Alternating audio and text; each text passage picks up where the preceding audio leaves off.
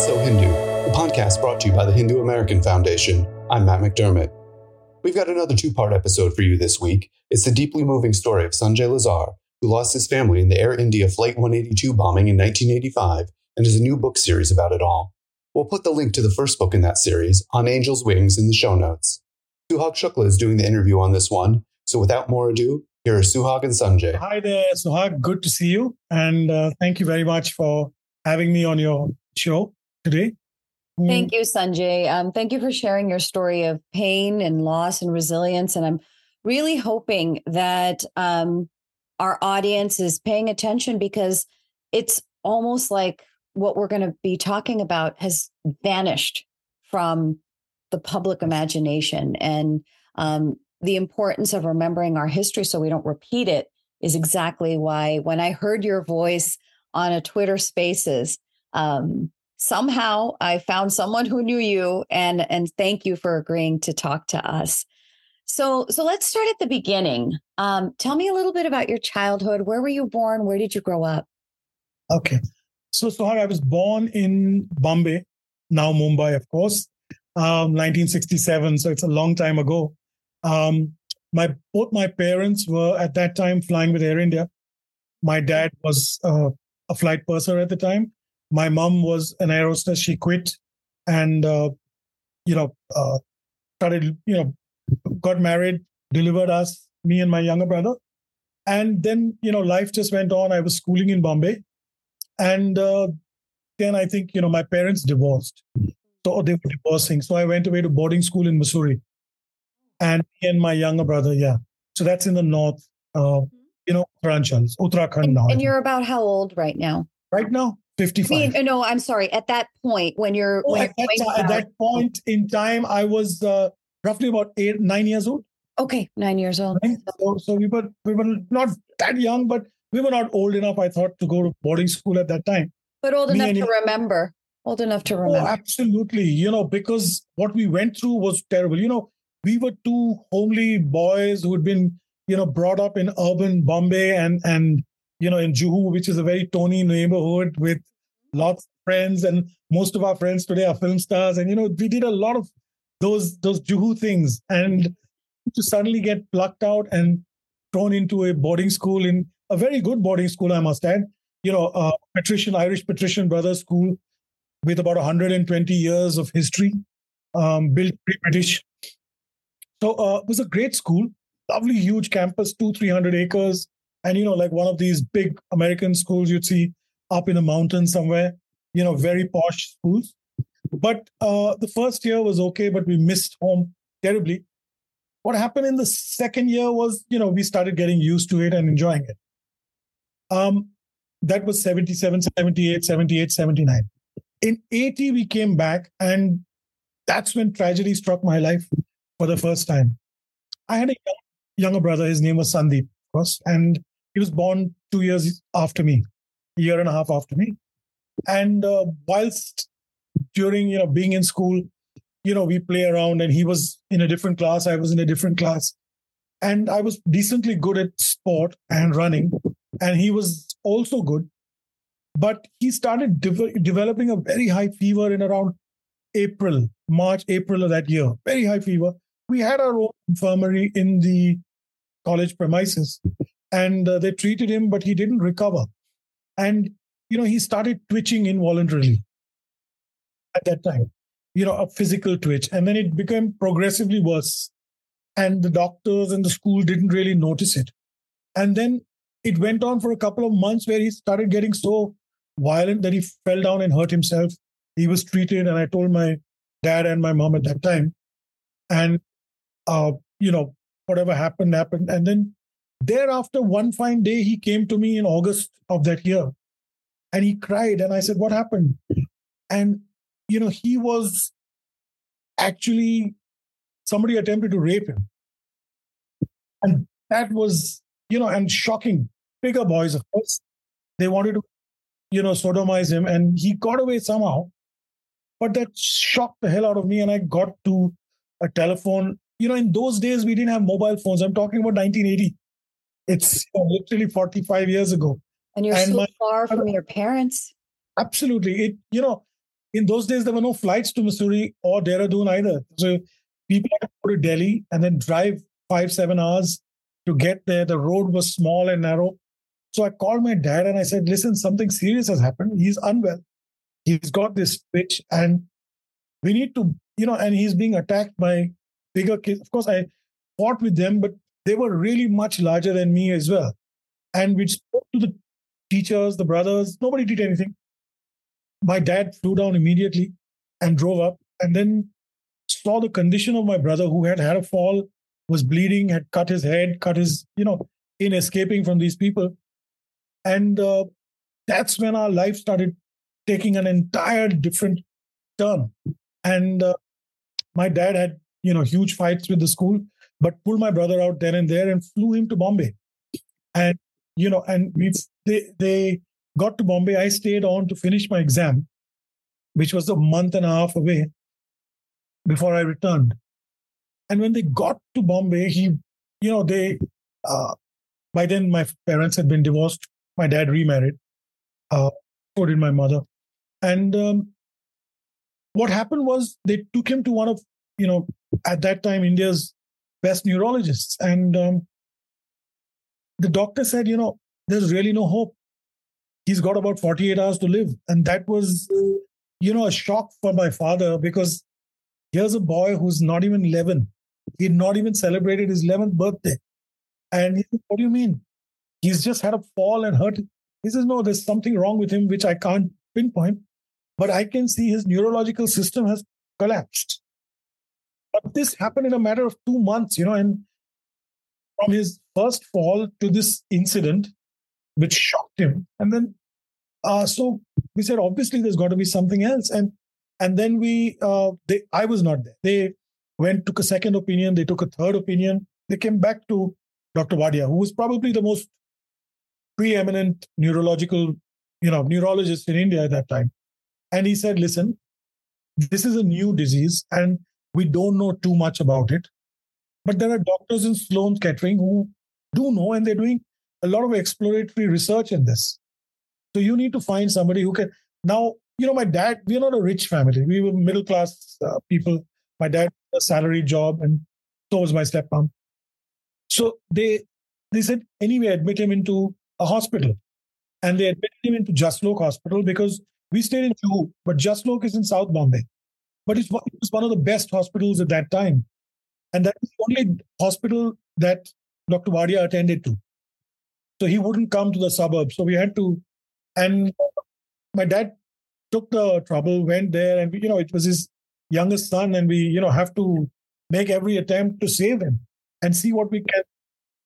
And then therein began, his struggle and our struggle, because then they started exploring and doing tests, and they had to literally sedate the boy, my son, my brother, who was like a son actually to me, because I looked after him all those years. And testing to see what could be wrong with him. And my dad was in Air India, and we had 2 doctors in Air India who were the head of our medical department. One was a Dr. Vijay Kumar, and one was a Dr. Puri, who was extremely close to Mr. Sunil Dutt, Nargish Dutt, very close. And at that time, Mrs. Dutt was undergoing, she was going through cancer at that time, if you remember.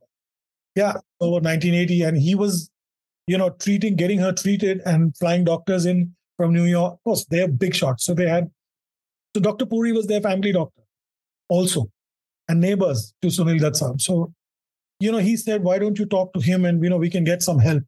But my dad was, of course, extremely, hesitant.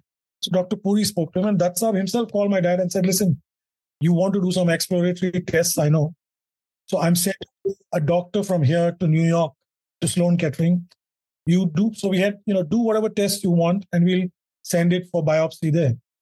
So they had to take an entire spinal, I don't know what it is. They had sample I'm not in medicine. Yes, but and take it in ice or freeze it and carry it to New York. And of course, India was helping, but, to reach Sloan Kettering and talk to a doctor and, get somebody to examine it, it needed the Dutt family to pitch in and assist. And that they did that. A doctor traveled with it, and they did. test. And this is still 1980, November. I just not yet returned. My birthday is on the 17th and I was coming on the 15th. I think they were about to plan to do this test, but my younger brother, who was still coherent and could speak when he was not drugged and stuff like that, or sedated, said he wanted to wait for me. So I came back and, celebrated my birthday with him in hospital. We had a, small little, he couldn't walk. He had to, but he was, he'd gone from running a half marathon in March to being crippled and bedridden like a vegetable in November. And, it's unbelievable that a human body, a child can degenerate so fast, so quickly. And it also doesn't give you time to process. And especially when you're so young. Yeah, absolutely. And of course, my stepmom had now taken over his entire care and she was there. But we went through that and then we did this test and it was so excruciatingly painful to see how they did it and extracted a part of his spinal fluid plus his spine. And then, there were 3 doctors doing that procedure and then they took it to America, New York, and Sloan Kettering came back and they said it was something called multiple sclerosis, panencephalitis, SSPE. Now, the SSPE is the real killer in the disease. And get this, it's, I didn't realize it then. They said it's the measles virus. But it's years later I found out it's a very rare disease, extremely rare. In fact, 1 in, millions. It's not that it happens every 100,000 people. The measles virus, we all get measles as kids. The measles virus stays back in some people, especially adolescents and young kids. And it just gets shocked into awakening with some incident. So the doctors believe that maybe this attempt on him, shocked him and brought this virus out again. And he really went into a spiral. The virus goes and settles in the brain then. And it starts degenerating the entire nervous system. And there was no cure at that time for it. And, I checked up yesterday, there's still no cure for it. So it just, ate through him. And we stayed in the hospital for 8 months. The doctors at Sloan Kettering, though not looking after him because of Mr. and Mrs. Dutt, prescribed a treatment program. They were importing medicines from Argentina and, Hong Kong and New York for us. And, it was tough. It's a tough period. It was a very dark period in our lives also because I gave up studies to sit and look after them so that, they could work and they could fly. My dad was flying. So it was an extremely, extremely difficult period. And, I'd wake as a 11-year-old, you don't, really think that you'll wake up every morning and take your brother, carry him to the bathroom, bathe him, and, wash him, let him, pass more. But that's what, we did. I did. And then my dad and mom also, started looking after him to do that. And it was very, I don't even know how to describe in words, but gut-wrenching. It was absolutely, you have children. So, I imagine myself, I've got 2 grown-up children today, how it must have been for my dad, because I know what it was for me. It was traumatic. Right. What a testament to him, because, when it comes to abuse, very often there's denial and we don't listen to children when they say something wrong happened to me, someone did something to me.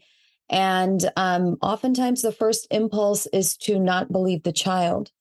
So, a testament to your father's attentiveness to that. Not only did he listen, but he flew out and, of course, there's 8 or 9 months of suffering for your brother. And so what happened then?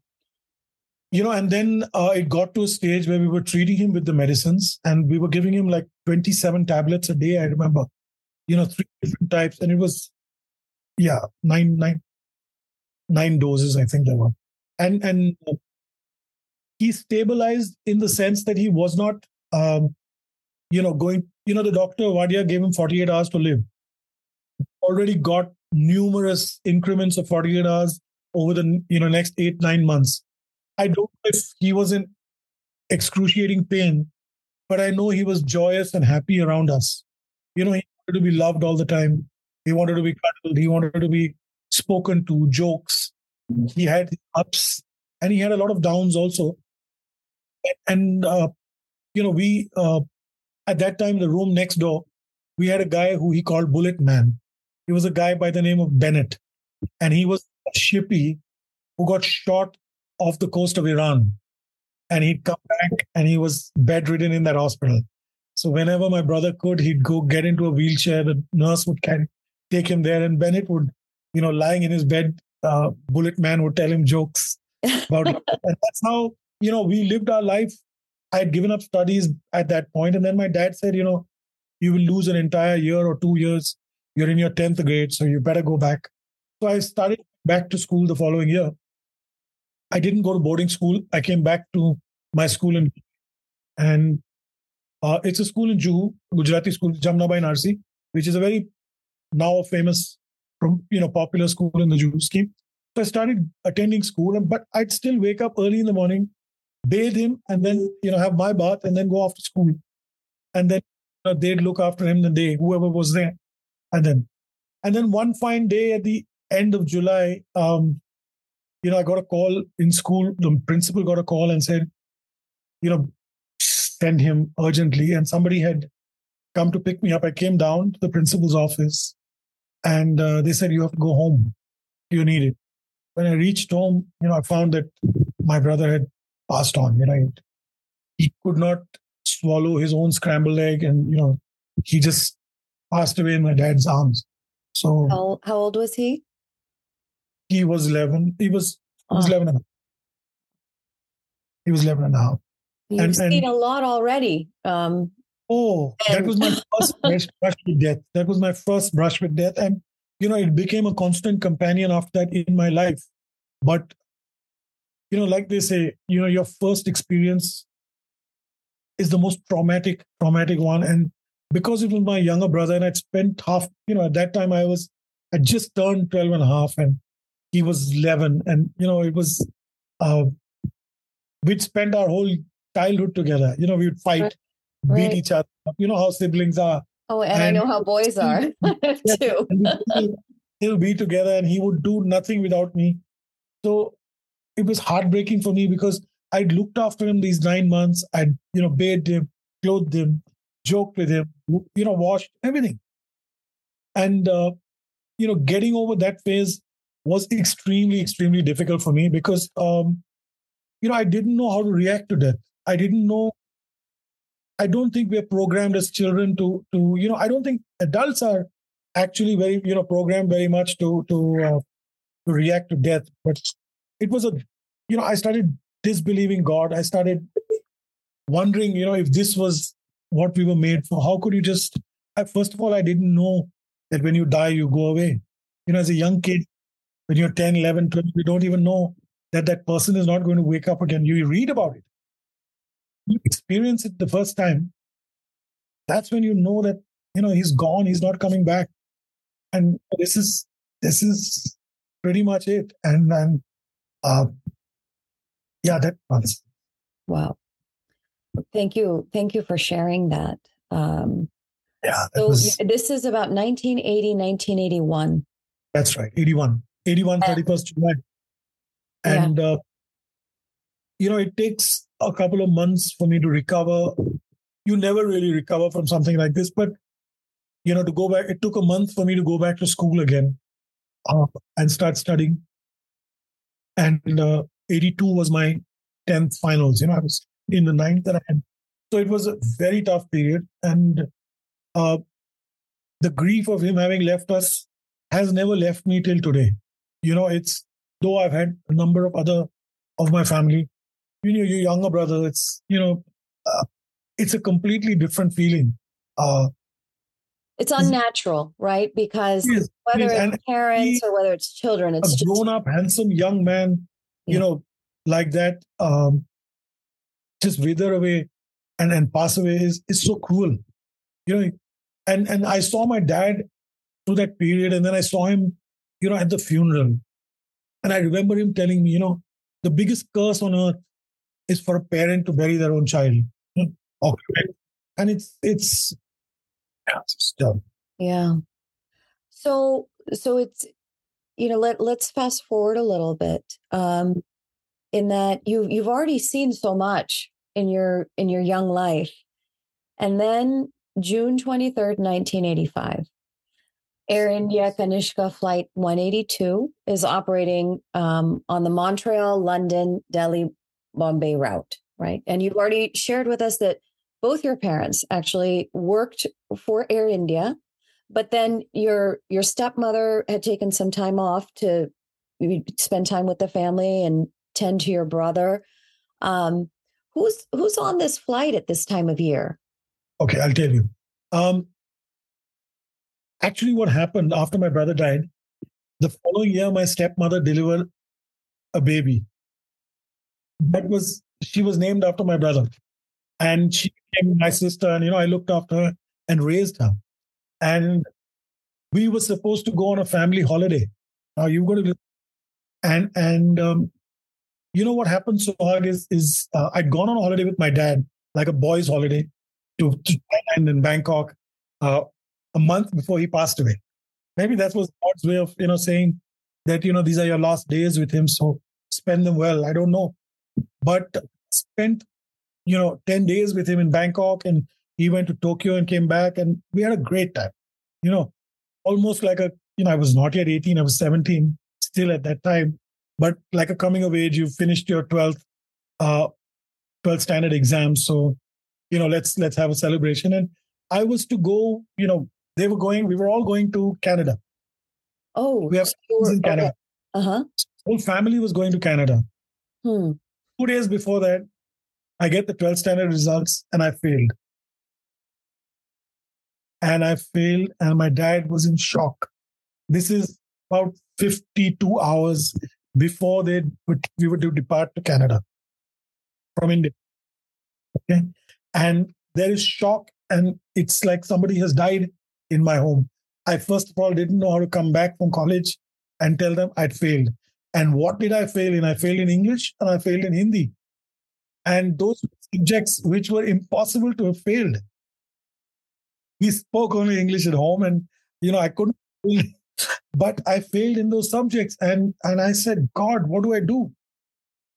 My dad almost collapsed when I told him, because Swag is like this. We are a middle class family, and in those days you don't earn that much of money. So it's not only the shame of your son having failed. It's not only the stigma. It's the loss of a year. There's so many emotions. So many. The fear of your future. I mean, so many things can be running through your head. What was worse? Yeah. We had two friends who were in their 12th the previous year who couldn't cope with the pressure and kill themselves. They did, committed suicide. They were neighbors. And that's something in India that, we had a lot of in those days, because the competition is so tough. It may not be that tough, in the US, but here it's so tough. It's crazy.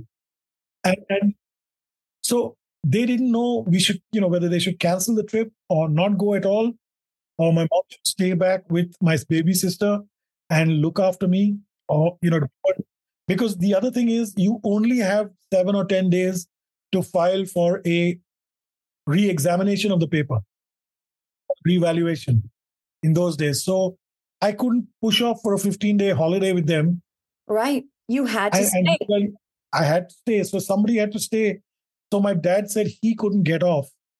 Besides, because he was on a duty. They were going on a holiday with me. We were all going on a holiday. He's operating the flight. Right. And what does he do for the flight? What is his role? He was the in-flight supervisor. So he's in charge. Basically, the entire aircraft comes under the commander of the pilot of the flight, and he was the in-flight supervisor of the aircraft. So we have this, really serious discussion on the morning, 2 days before they're supposed to leave, in our bedroom, in his bedroom. And, he says, I don't think we should just be with you because we are worried about what you will do. So, whether you'll be so traumatized by this or whether you will. And then my stepmother, that's Sylvia, says, I'll get off. I will stay behind and I'll look after him. And you carry on. Sandita and I will stay behind. That was my sister's name, Sandita. So Sandeep became, right, Sandita. Sandita. So, and this discussion went on. And then in the end, I said, listen, Dad, you're going to meet cousins of mine, of theirs, in Toronto and Montreal, who they've not seen for more than 25 years, 20 years. So please don't back out of this. And, I'll handle myself. I'll look after myself. I will do whatever revaluation I have to do. And I will be, straightforward. I'll be decent and I won't mess around. Now I'd had, I also want to say this. After my brother's death, and I'd had a little bit of a troubled period, rebellious and stuff like that. I started and, I started doing stuff, and they were very troubled that, I was going to go off the cliff. And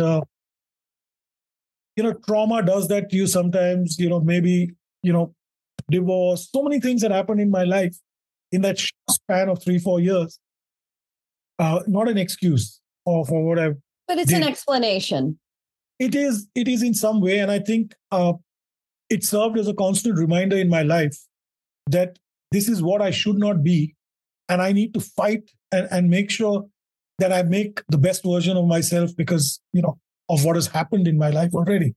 And that, a tough call. But bottom line, I convinced them that you must go. They got, they agreed very reluctantly. And my sister also decided, she was just 2-3 years old. So she was a kid. She'd been born in 82. So you can imagine she was just 3 years old at that time, 2.5 years old. And they left on the 11th night, 12th. And they went to Frankfurt. And where she bought this huge cabbage patch and all she had taken with her. And they then went to Canada, where they met up my cousins and stuff.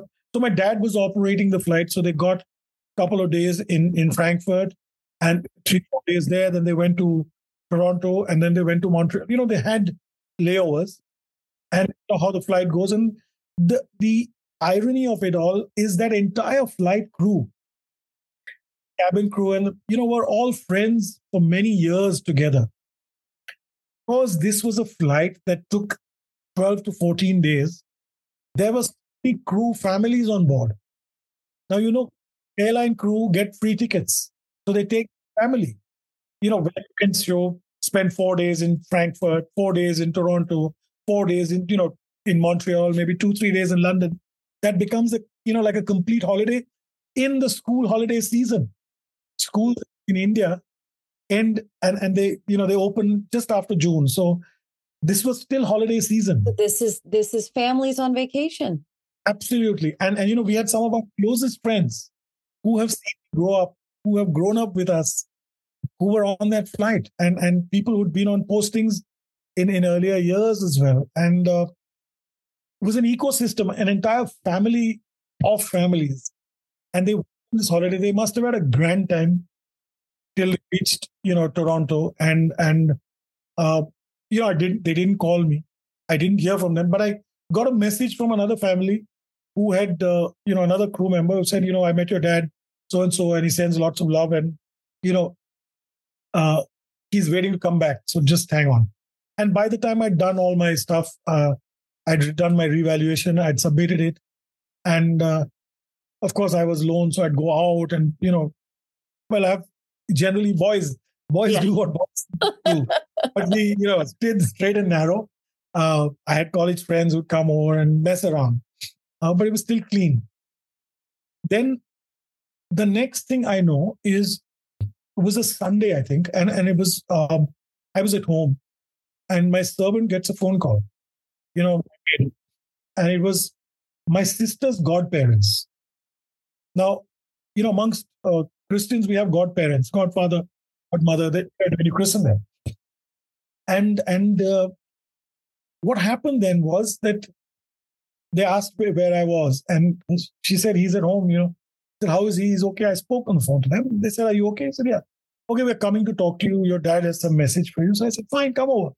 And they lived just down the road. So I said, dad has some message. And it was the 23rd, must have been about 4:35 in India. Okay. I'm sorry, probably about 12:31. I beg your pardon, 12:31. So it was about 12:31. They came over. They said they were coming over, and maybe 1:30, give or take. They came over a little later, and they had a cup of tea.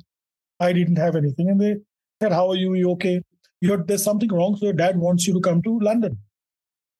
So I said, "Okay." Strange. I said, suddenly out of the blue.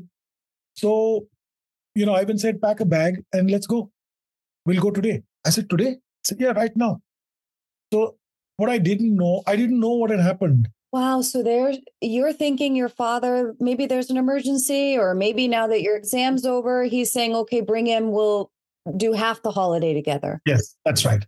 And oh my goodness. We didn't have 24/7 TV. We didn't have internet in those days. We didn't have cell phones. I mean, I don't think it's very hard for many people in this generation to even imagine that you can't just call, across the ocean that quickly or that economically.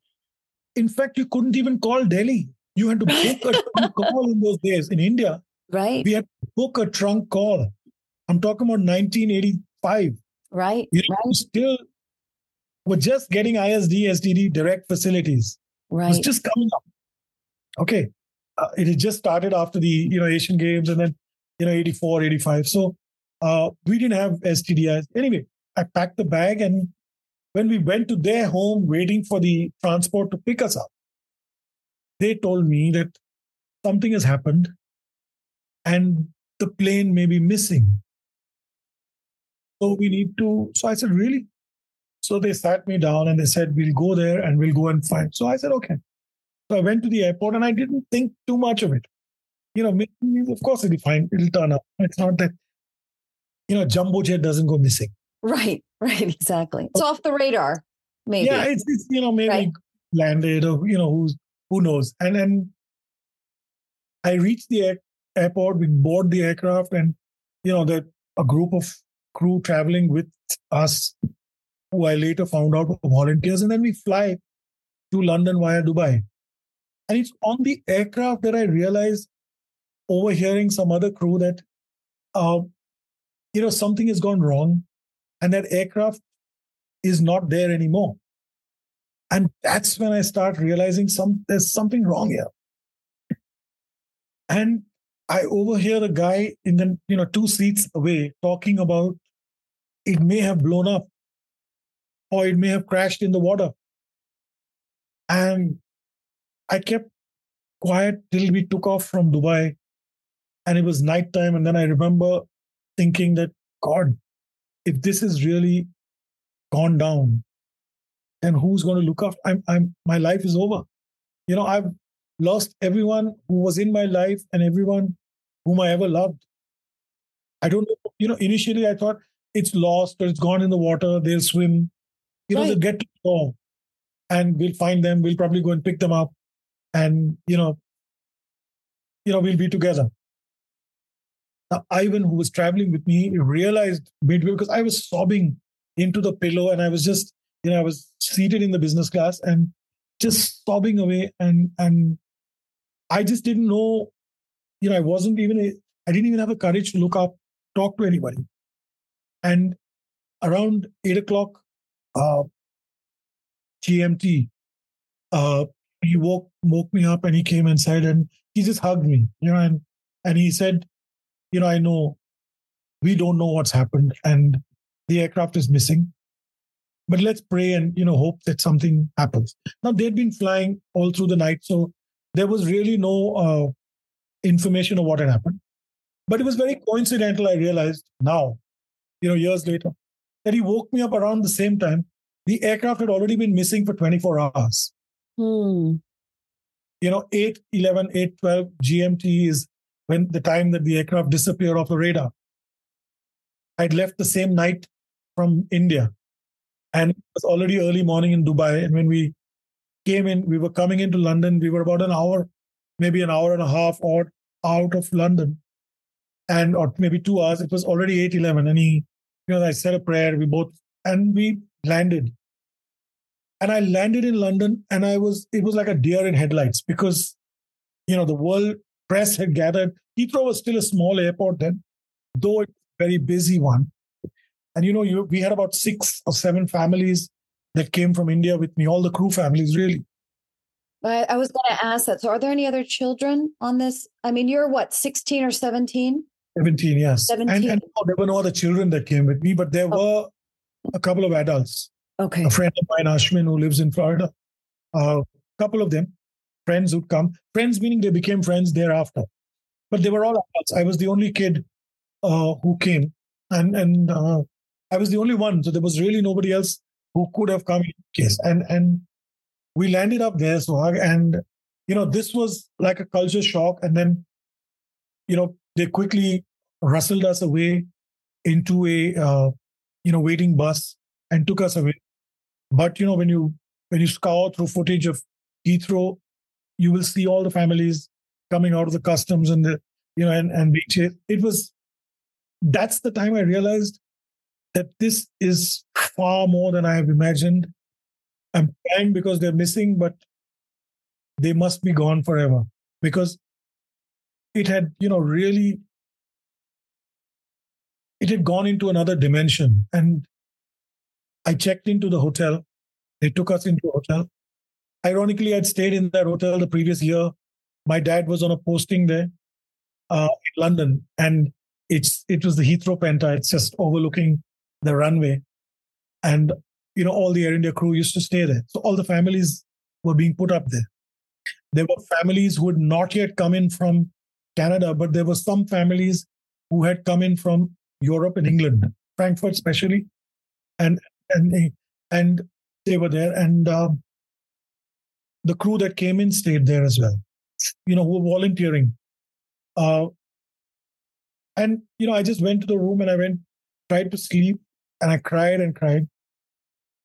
And the next thing I woke up, and this is something I don't think that's ever been recorded in any, in any TV show or anything, and in any media.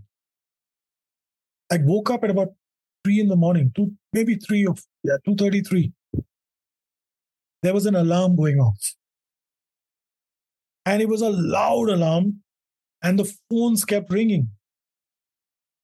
And I tried to call, I heard the alarm, and I said, I'll call Ashwin, who's my friend, who's in the next couple of rooms away. And I tried to pick up, and I heard the recording. Please evacuate the hotel. This is not a drill. This is an emergency. Evacuate. And I just opened the door, and I could see people running helter-skelter. There were emergency lights flashing in the corridors. And I just landed in that city, and I was going to search for my family who was missing now for 24 hours. I grabbed my passport. I was in short pants and a T-shirt. I didn't even have slippers. I just ran down the emergency escape, found it. And the Penta is a very funnily built hotel with lots of mazes. But we got to the fire escape and got down. And there were 2 cops there, and they directed us to the parking lot near the runway, towards the runway. And the entire hotel evacuated at 3 in the morning. You will not believe. There was a bomb threat and a bomb scare in the hotel. And it was directed at Air India and the Air India families. And this is on the 24th of June, 1985. And you can check. And the bomb squad came in, the fire brigade, and we've got a hotel full of people sitting on the floor. It was not raining, but it was damp. You know how London is? Right. And at 3 in the morning, there was dew, and we were freezing, freezing off. I don't say but that's what it was. And, we had people in negligees. It was just crazy. And, imagine they had armed guards that came in, the bomb squad came in, and then from 3:30 in the morning till about 8 o'clock in the morning, they were sweeping every room, every portion of the hotel. And I then understand that they found something in the coffee shop, which they did not disclose to anyone, but they did not let us enter the hotel. They took us across the road to the Radisson, which is now the Radisson Edwardian. It was then the Skyways Hotel, and made us spend a couple of hours there. They wanted to cool off. Whatever happened, happened. And then on that day, we heard that there were other bomb scares to other Air India flights, including the one I came on. Wow. So it's interesting because, okay, first of all, Wikipedia is not a great resource. But when you find the most common resources, they only talk about 2 bombs. Yeah. The one in Japan and the one coming out of Montreal. Yes. But, this is maybe it was, not related to that. Maybe it was, I don't know. But it seems that it should be part of the conversation. It should have been part of a major conversation. Right. In fact, when I disclosed that I was writing this book, I've had people call me who were in London that day and said there were 2 other flights that had bomb scares. Now, it's a fact that at that time, the Indian government and the Air India authorities and the Canadians had plenty of indications that a number of targets are going to be hit, especially Indian and especially Air India. This is also in the knowledge of the FBI. And I'll get to that by the by when we're talking about it. But nobody even talks of, what happened, because these were only families, Air India families. And that's when they clamped everything down and they realized it may not be safe to take these families out of here at the moment. So we'll hold on to them. Otherwise, we were booked on the morning flight to go to Cork, where the search and rescue was still going on. And we left later that afternoon once they cleaned and sanitized the entire space. So whether there was a bomb, whether there wasn't a bomb, whether it was some device, they didn't disclose at all. But this, you're right, should have been part of some conversation, because we had 300 plus people who had evacuated the hotel at 3:30 in the morning. Right. Exactly. Okay. It's not, something that happens coincidentally in every hotel. Exactly. And I'm a lawyer. I have profound commitment to evidence and having it being solid and, incontrovertible, but that, we don't hear about all these different connected things. It points to the fact that justice hasn't been served. To have justice hasn't been served is an understatement. And like you said, Wikipedia or any other doesn't report everything. I'll give you an example of this. The previous year was, Operation Blue Star, and then they killed Indira Gandhi on the 31st of October. The Khalistani Federation, KCF, Commando Force, threatened to take action against Hindus, against India, everything. Of course, the Sikh pogrom happened, and that was a tragic part of our history. And, it's gruesome. It was terrible. It should never have happened. And I'm not one who believes in violence at all after losing so many family members to it. But nobody reports or records that an Air India jet was hijacked in November of 1984. But if you Google and you search properly online, you will find it was hijacked by 2 Khalistani Commando Force people who took the aircraft from Delhi to Bombay to Maldives, and then Seychelles, where they surrendered. So this was part of the Babbar Khalsa. They then came to, part 2 of their plan, which I'll discuss later. But that said, the next day we landed in Cork and Ireland. And then we, the second part of this traumatic story unfolds, because by then they had almost given up looking for people. There was no more rescue. It was just a search and recovery. The search and rescue had ended. because you don't expect, generally a human being to last more than 36 hours in those cold, icy Atlantic waters. It's unheard of, really.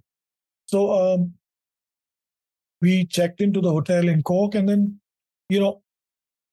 the jury's hotel was where we were. It had become like an operations control room. Plus, everybody was there. Lawyers, plenty of lawyers that lined up. Of course, as you can imagine, lawyers love to be where there is incident, where they can sue. And, you have, there were police, there was the Interpol, there was the FBI. Everybody had come there. Media, I'm sure. Media, of course. Canadian police, RCMP had not yet come, but I know the Indian cops were there, and everybody was present, and they made Cork Regional Hospital like the hub, the nerve center of the entire accident scene, if you want to call it that. So the process of identification of family members began. And that was the most gut-wrenching thing you can ever go through in your life. Just imagine a bomb has blown up an aircraft, and there are some whole bodies, there are pieces of other people, there are, disfigured bodies, disfigured faces. And you have Navy men and you have ship sailors who are bringing these remains home to the dock, and they're being carried to the hospital.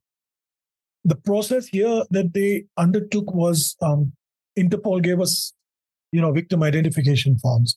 You wrote down whatever you could remember about your family, how they looked, what they weighed, how tall they were, what clothes they would likely have been wearing if you knew, what kind of jewelry they wore, if they had dentures, if they didn't have, if they had filling, these little details, birthmarks, scars, to aid in the process of identification. And that's when, we started that process, and I filled out those forms.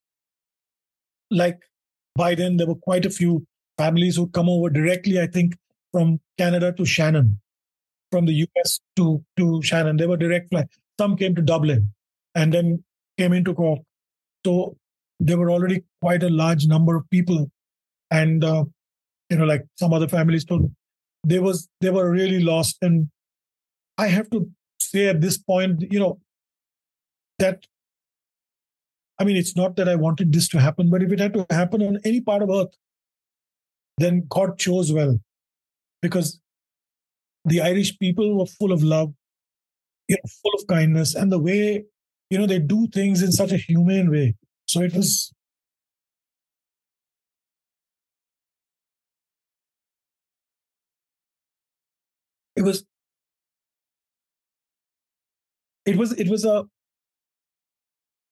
It was really, an experience that I would not want even my worst enemy to go through. But the way the love of the people of Cork was just so incredible, I can't tell you. And here I was a young kid. Well, that's it for this episode of That's So Hindu. If you enjoyed it, please take a minute and leave us a nice 5-star review. It's how you can help the show get discovered by more listeners. You can help ensure that more of these get made by making a donation to HAF at hinduamerican.org/donate. Thanks again for listening.